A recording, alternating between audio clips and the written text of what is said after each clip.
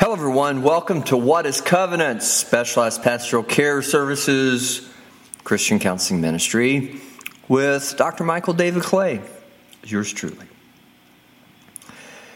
It is one thing to be told that you could be, and another thing to be allowed to become.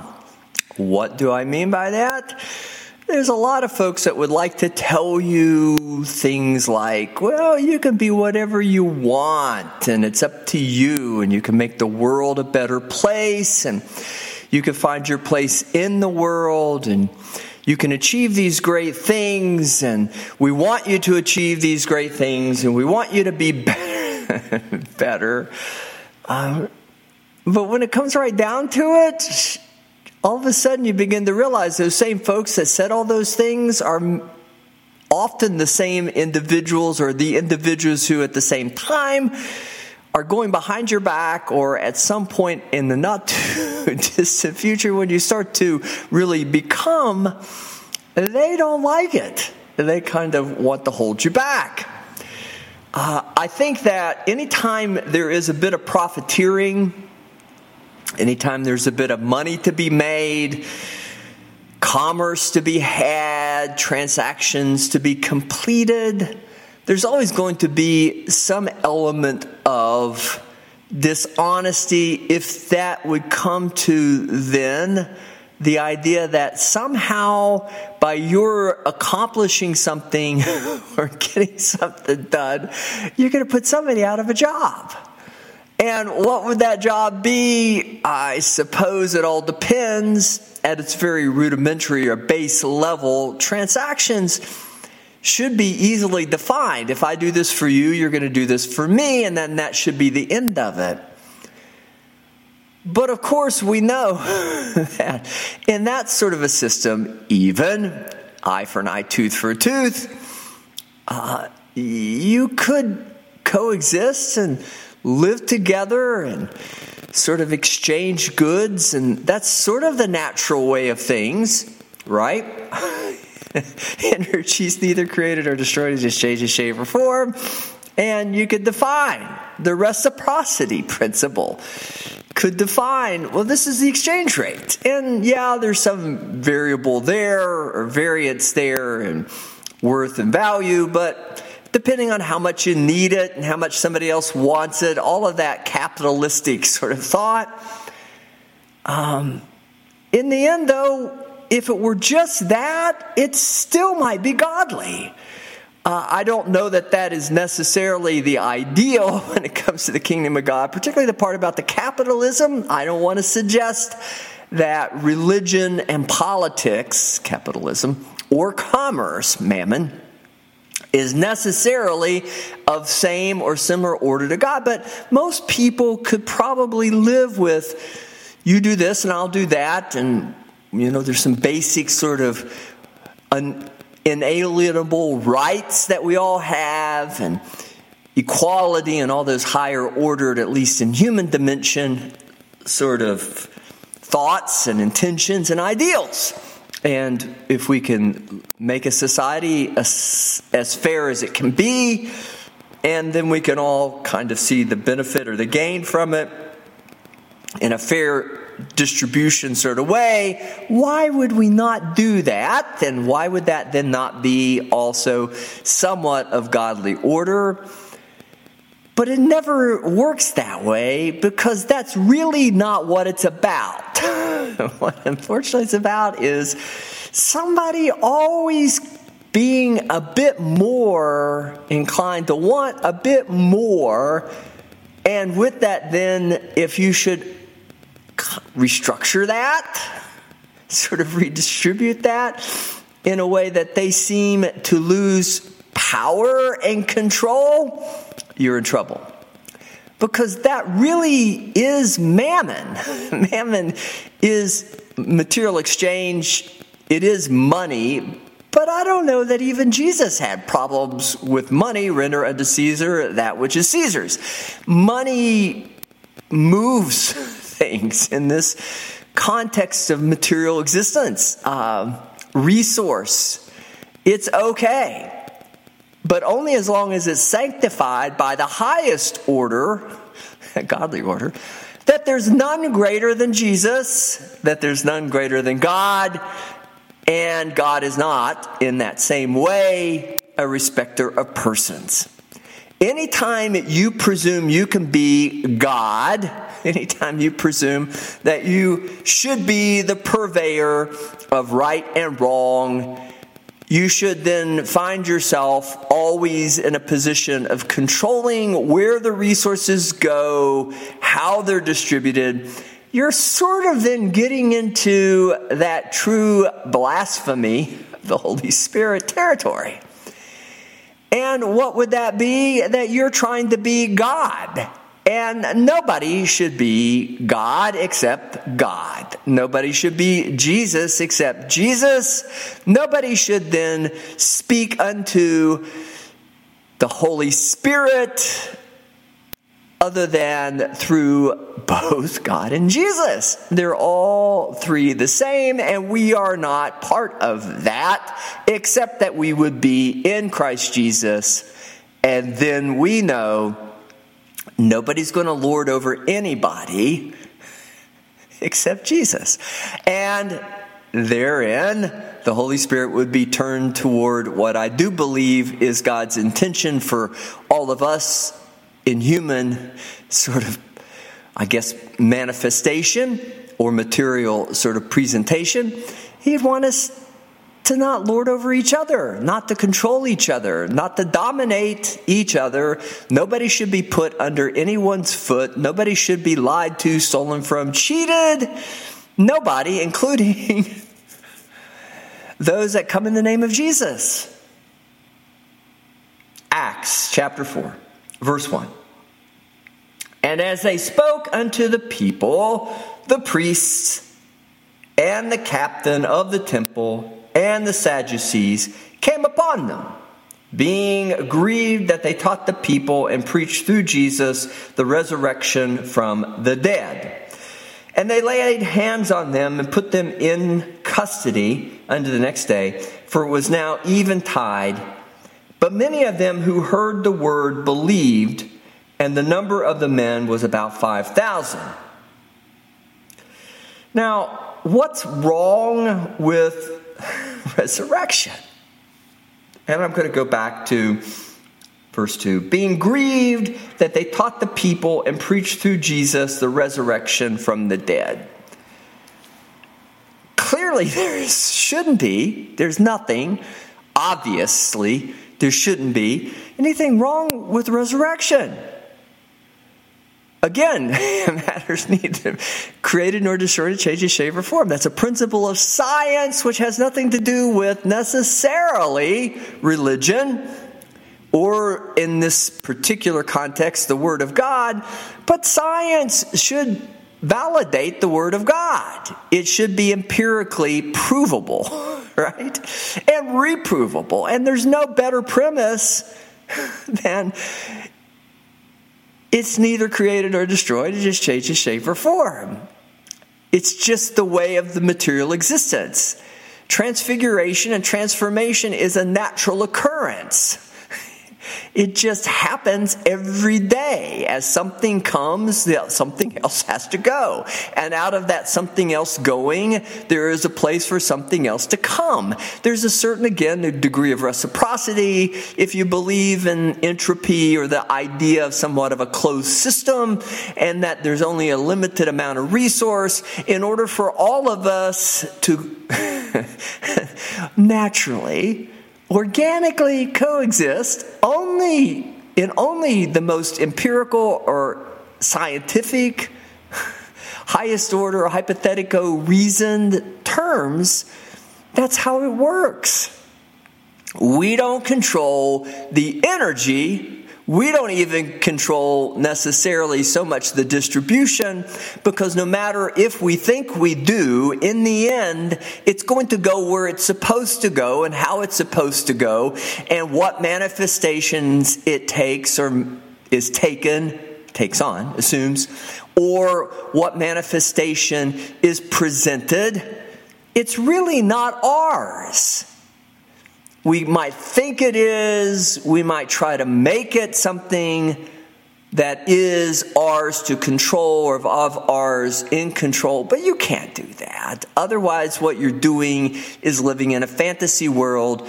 And sooner than later, or sooner than later, it's going to present itself as it's supposed to. And what is the supposed to about?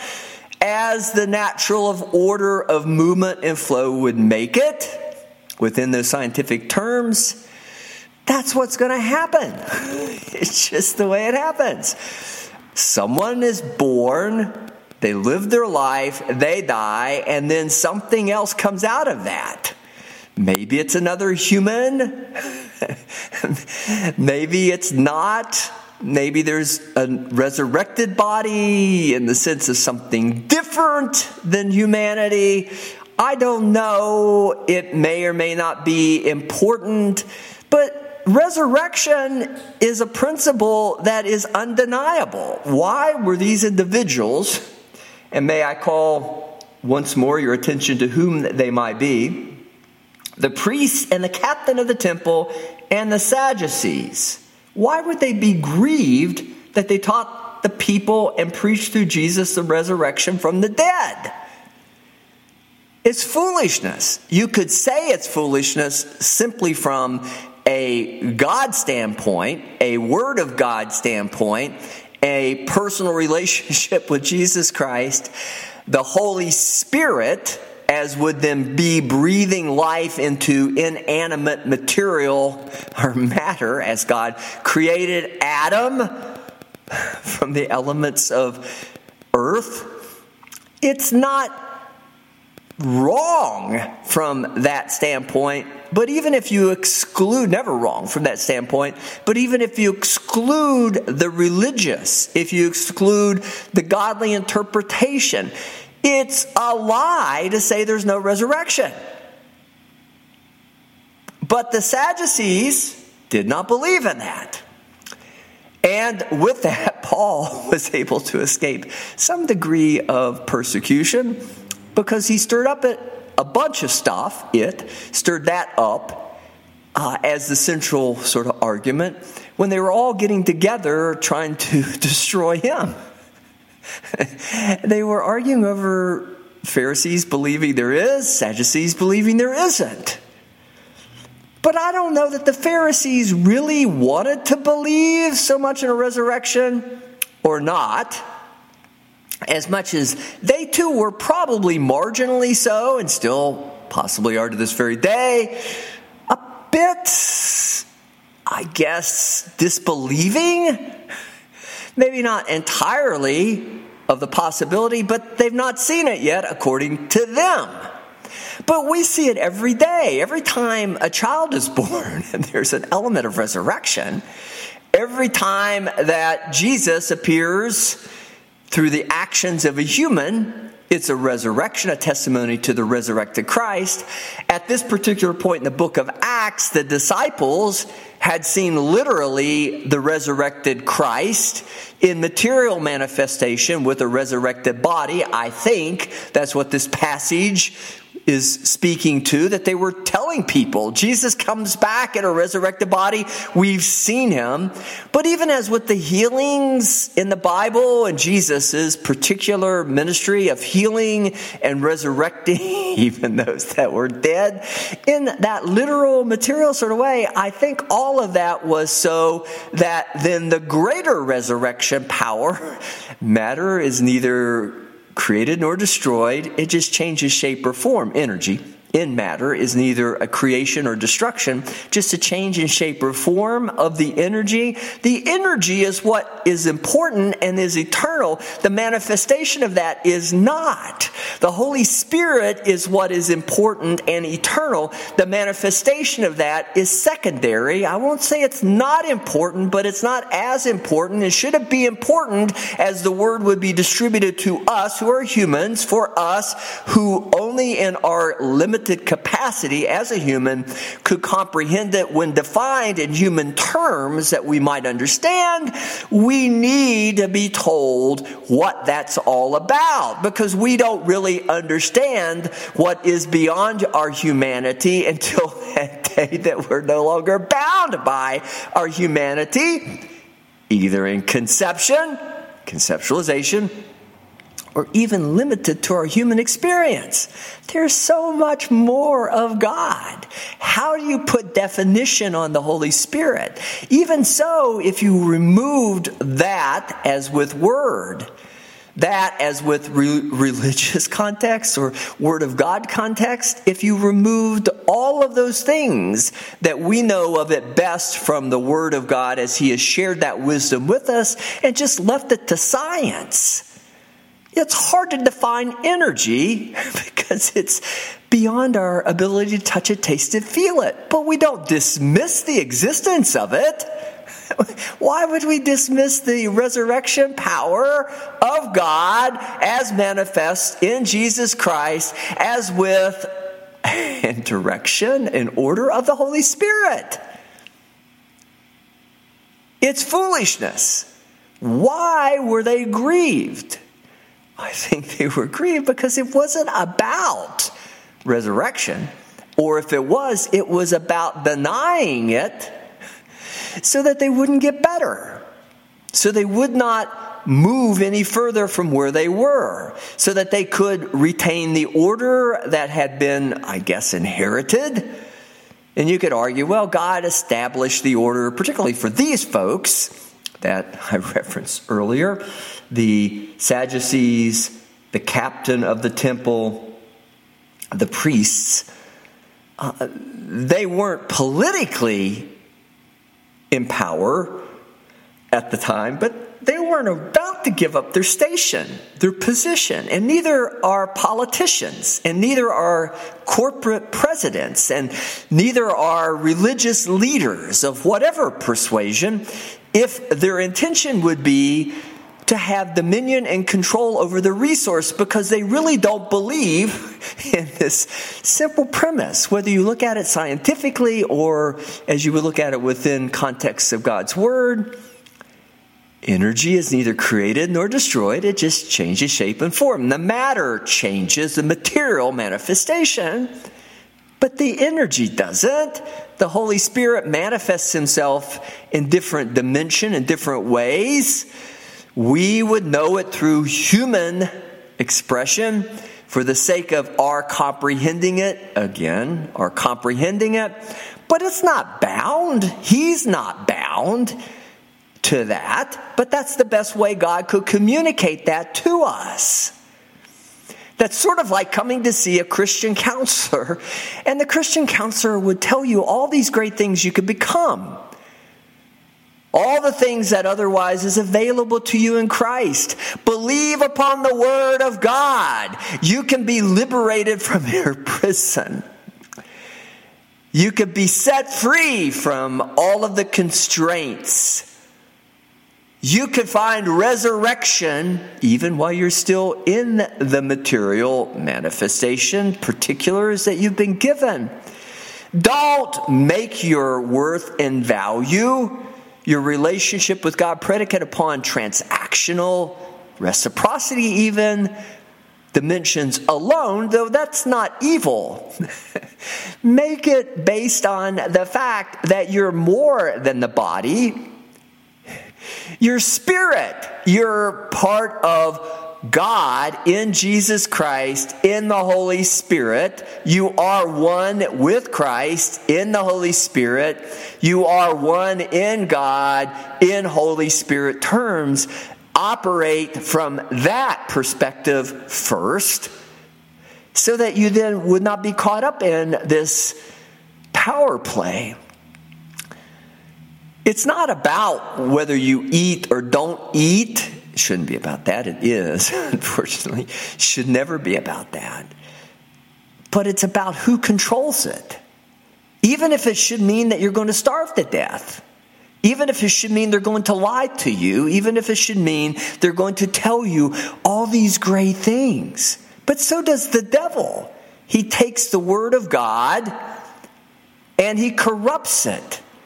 He would, in context of our conversation today on the podcast, he would take all these principles of science and corrupt them and lie, not completely, although anymore these days, as the saying goes, you can get away with saying a lot of stuff and a lot of people will believe it no matter how absurd and not provable fantasy it might be. Cunningly devised fables. We just seem like we're willing to believe anything.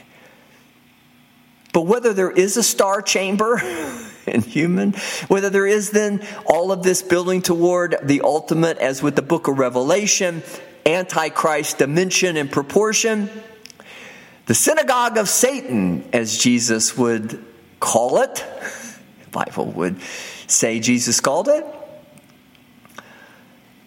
It's nefarious in this sense. It's evil in this sense. It all goes back to the devil lying to you and corrupting the word of God, because he'll tell you just enough to get you to do what he wants, but he's not going to follow through on that promise. It's like when Jesus was tempted in the wilderness. If you just do these things, I'll give you dominion. No, you don't even have dominion over the world. It's just an out and out lie. It's a fantasy. But they know it's a lie. Why would you believe them? Especially when it's so obvious there's no truth to it. I believe the gig was up for the Sadducees. The gig was up for the captain of the temple. The gig was up for the priests. The gig is up for the politicians. The gig is up for the political leaders, religious leaders, world order. If it ever should get out, this revelation, it's all a lie. How do we know? Because that's not the way the world works. Even in simple material dimensions, scientific terms, it does not work that way. You have as much access to all the power that brings life to existence as anybody else does. And should they then try to deny you that power, it would only be because you would concede your rightful inheritance to it and give it to them. Give what to them? That control. It's a lie. It's a fabrication. Jesus just proved it. The Word of God just shows you. The disciples, who were otherwise those that all this grievous sort of sentiment was being directed toward in the book of Acts, chapter 4, the Sanhedrin, they were living, breathing testimonies of the fact that you don't have to be beholding to a religious political leader. You do not have to be religious or political, and sometimes they're combined. You do not have to go through any sort of office or officer. You do not have to count on somebody else telling you what God wants you to do. You can have direct access to not only the Holy Spirit, the energy that brings forth life, you know the principle of life. Now, you still may have to be part of the exchange. Nobody escapes that. The transformation, all are going to die, but you do not have to die too soon, prematurely, unnecessarily, for someone or something else, except that God would move you to do that, and then only do that should He move you through the Word of God, through the Holy Spirit. But you can't fight against them, lest you will then, in some ways, create even more of a problem. Because when you see them beat people up, when you see them kill people, nobody's going to follow those folks.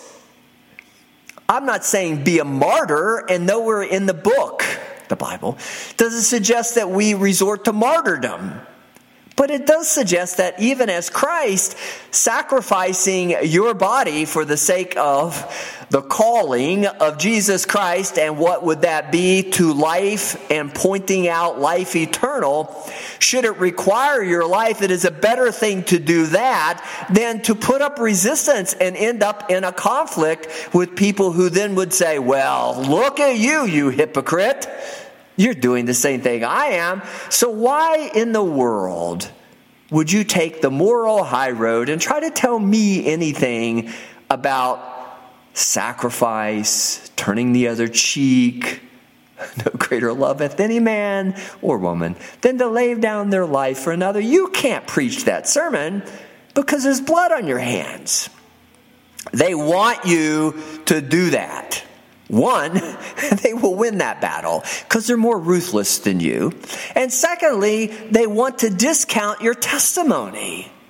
They want to take that testimony of Christ away from you.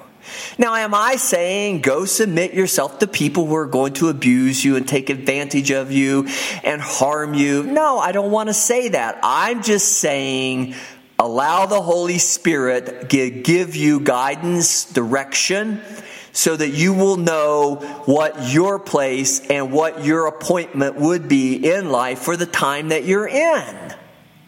I'll leave that entirely up to God.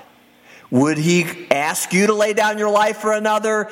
If God asks it, then I'm just going to suggest that you do it. The disciples, as they were preaching the word, as they were testifying of the word, was facing this very dilemma. It was going to cost them their life, and did indeed cost some, maybe the majority of the disciples, and all those that believe in Christ from that point to this point today, some dimension of that persecution. But Jesus told us it would. But is it worth then bowing a knee, conceding, conforming to the lie, which is different than, again, not putting up the resistance that would then expose you to more selfish motives of simply eye for an eye, tooth for a tooth? If it was going to be reciprocity, if it was going to show itself in material dimension as the Old Testament, and it's righteous. The Old Testament is righteous. It's righteousness. But to do that, you have to do that out of the Holy Spirit. And what is the Holy Spirit? What we're speaking to in distinction. The Sadducees did not want to preach resurrection or have resurrection preached because the gig is up. If you do that, there is no telling how quickly all of that could be turned around. Everybody could be fed. Nobody would have to worry about dying unnecessarily, prematurely, at the hands certainly of someone else. No one would have to worry about being killed or crucified. It's with Jesus. We could all live in safety. And maybe that was God's original intention. I can't speak to that, if only because by this point it's so messed up and corrupted. Jesus is going to have to come again to reset all of that. And I think really in the end our humanity is going to have to really be eradicated, removed totally, or we're not going to be able to do that. Because we keep track, we keep score, we want the power, we want the control, and maybe there's some righteousness in that. Who wants to be killed by somebody else? But there's not the kind of righteousness that allows the order that God, seemingly so, would have wanted us to live by to come to pass until we're able to do that in that fashion or in that manner. And we're not going to do that except with the power of the Holy Spirit. We're not going to be able to do that except it be in Jesus. And we're going to be facing the same things that the disciples were facing. And with that, the idea that this was a life or death situation. This is one of those circumstances that was going to cost them their life. Now, is that foolish that they would lay down their life in that way? I don't think so. But we'll continue with chapter 4, verse 5. And it came to pass on the next day that the rulers and elders and scribes and Annas the high priest and Caiaphas and John and Alexander and as many as were of the kindred of the high priest were gathered together at Jerusalem. And when they had set them in the midst, they asked, by what power or by what name have you done this? And of course, what is this? It was the healing of the lame man and his testimony, which is really not raising somebody from the dead, though the power would still be there to do that. This was a lesser order, but it captured the very same, and that is all of this good talk. If somebody actually manifested, what are they going to do about it? We can't have this happen. It's going to show our infirmity or our weakness or our inability to do the same, and thus that we are wrong in our interpretations and that we're lying to everybody. We say, but we don't do. The hypocrisy. Then Peter, get this, filled with the Holy Spirit, said unto them, Ye rulers of the people and elders of Israel, if we this day be examined of the good deed done to the impotent man, by what means he is made well, be it known unto you all and to all the people of Israel, that by the name of Jesus Christ of Nazareth, whom ye crucified, whom God raised from the dead, even by him doth this man stand here before you well. This is the stone, as with builder, which was set at naught of you builders, which is become the head of the cornerstone, or head of the corner. And you builders, they were supposed to be laying the right foundation. They were supposed to be leading with example, not only word. They were supposed to put themselves in the same position that they wanted to put everyone else in, but were unwilling to do it because they didn't believe in it. Why should we do all this? There's no resurrection if you're a Sadducee, or even if you were a Pharisee. Well, is there really? I don't know. It's not happened yet. Should we really do this? And nobody wanted that to get out. At least not those people who were in power. This is the stone which was set at naught of you builders, which has become the head of the corner. And neither is there salvation in any other. It's certainly not in your gospel, as Peter might be saying to them. For there is no other name under heaven given among men whereby we must be saved. Now, we know that as Christians. We've heard that preached from the pulpits. We've heard that on the podcasts that we listen to.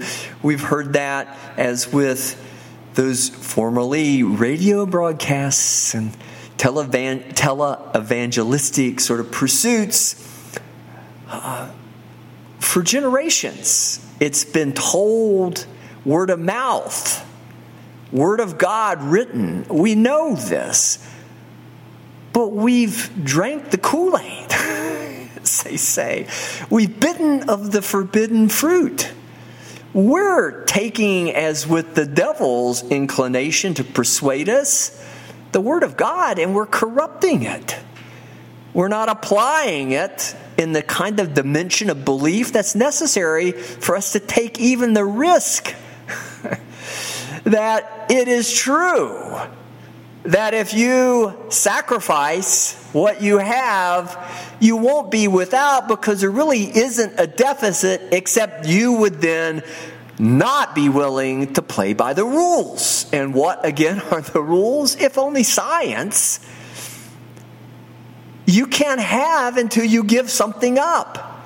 Or if you should be able to hoard a bit, it won't last forever because in the end you're still going to die.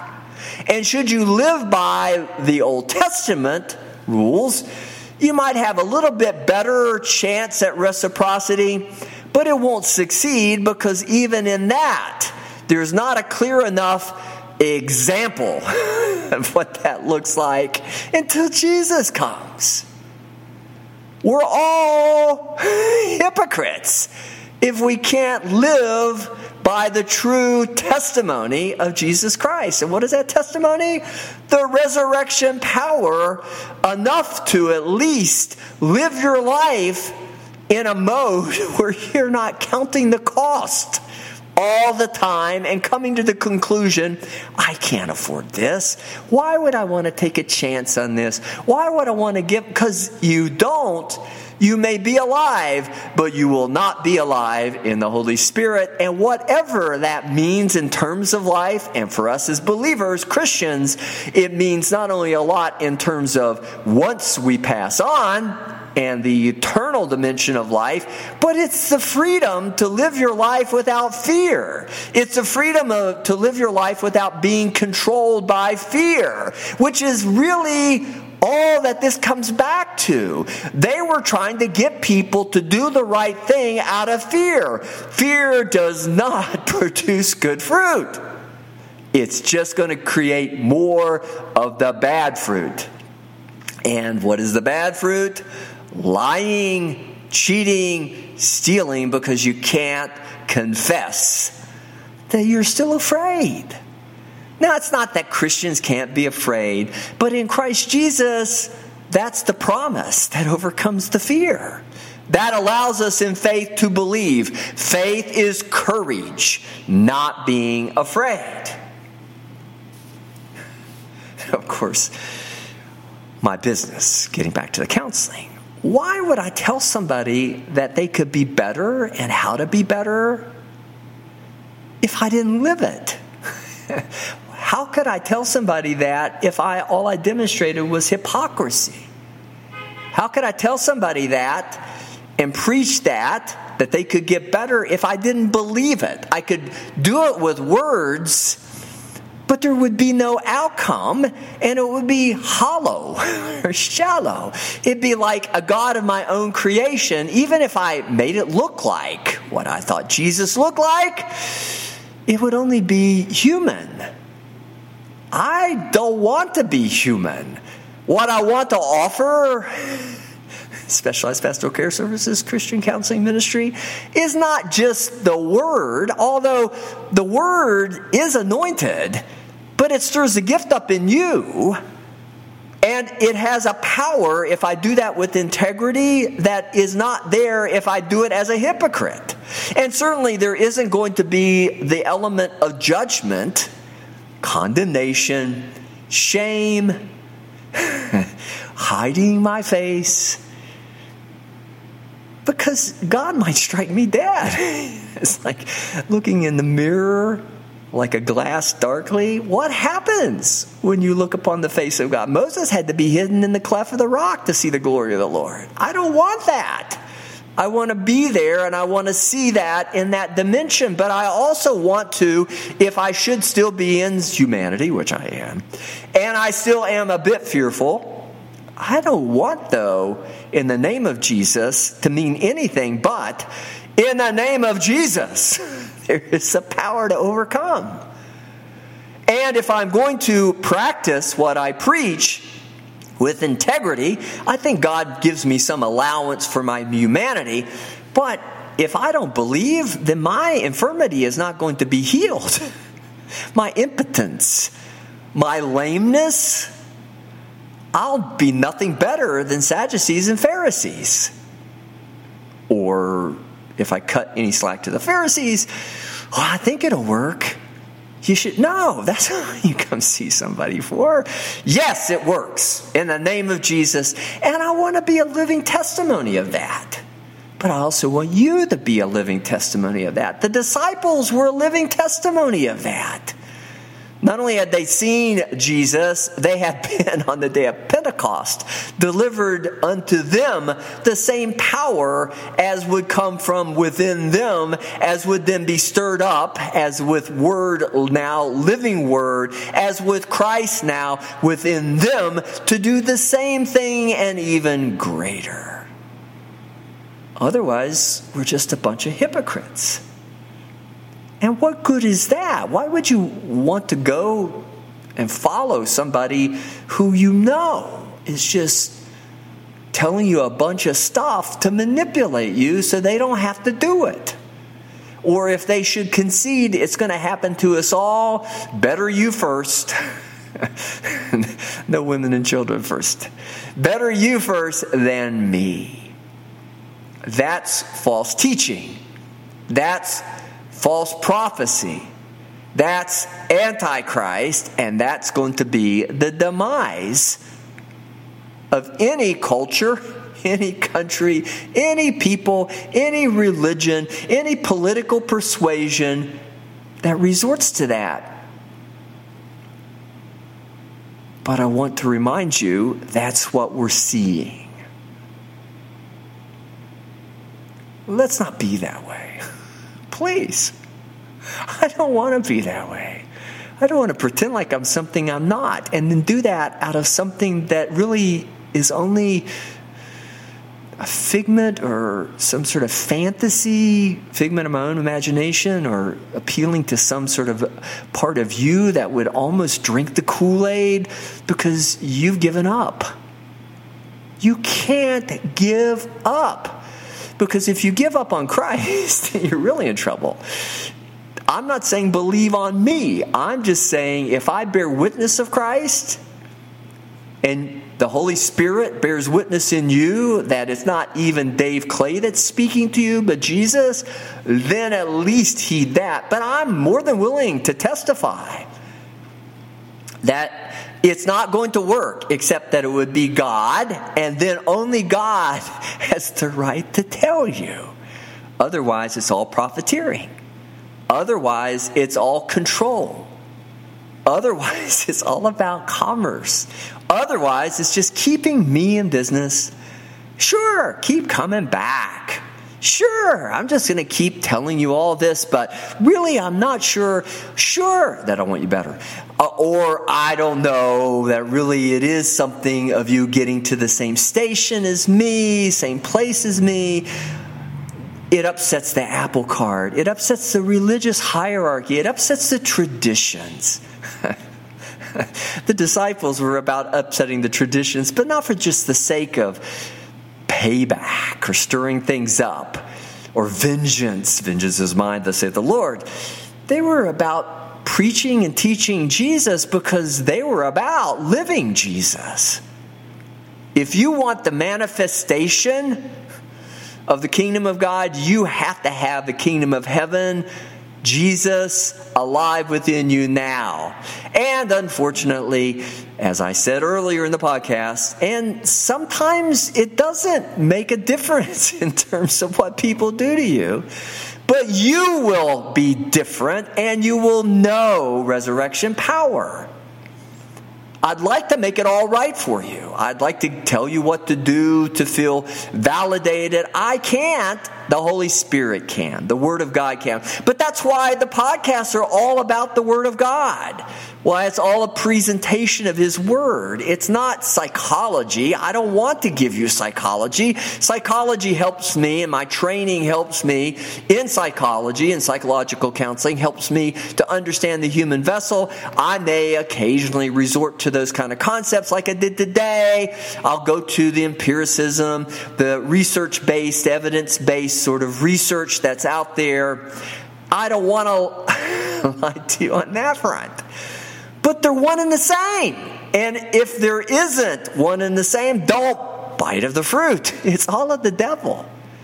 And whose kingdom are we building? It's God's. It's not mine. It's not yours. It's not a certain people's. It's not this one's right and that one's wrong. It's God. It's Holy Spirit. It's Jesus Christ. But if you could operate out of that and I could somehow help you to understand that by presenting the Word, why would I not lead with that? And if I have to backfill with some psychologies, as we call it, just to get your attention or establish some credibility, okay, I'll do that. But Jesus is the sole purveyor of life, and He alone, as Peter declared, possesses the word of life. And if it weren't for Him, where else would we go? Sadducees, Pharisees, political persuasions, religious persuasions, all material left to human. There's no, you can build idols, but you can't make them alive. Only God can bring life, and He's not going to make an idol alive. He's already established the one true Savior, and that's Jesus. I want to thank you for joining me on What is Covenant, Specialized Pastoral Care Services Christian Counseling Ministry. Should you want to reach us, call 304-528-9220, covenants.llc1@yahoo.com. Visit us online or on the web at covenantsonline.com. We're on Facebook and YouTube at Covenants. But we drop the podcast, at least try to, every week, unless I'm gone for a week, which was what happened last time, this past week. But we're back, and we would want to invite you to come back for our next edition in about a week of What is Covenant? Specialized Pastoral Care Services Christian Counseling Ministry with yours truly, Dr. Michael David Clay. Until then, God bless.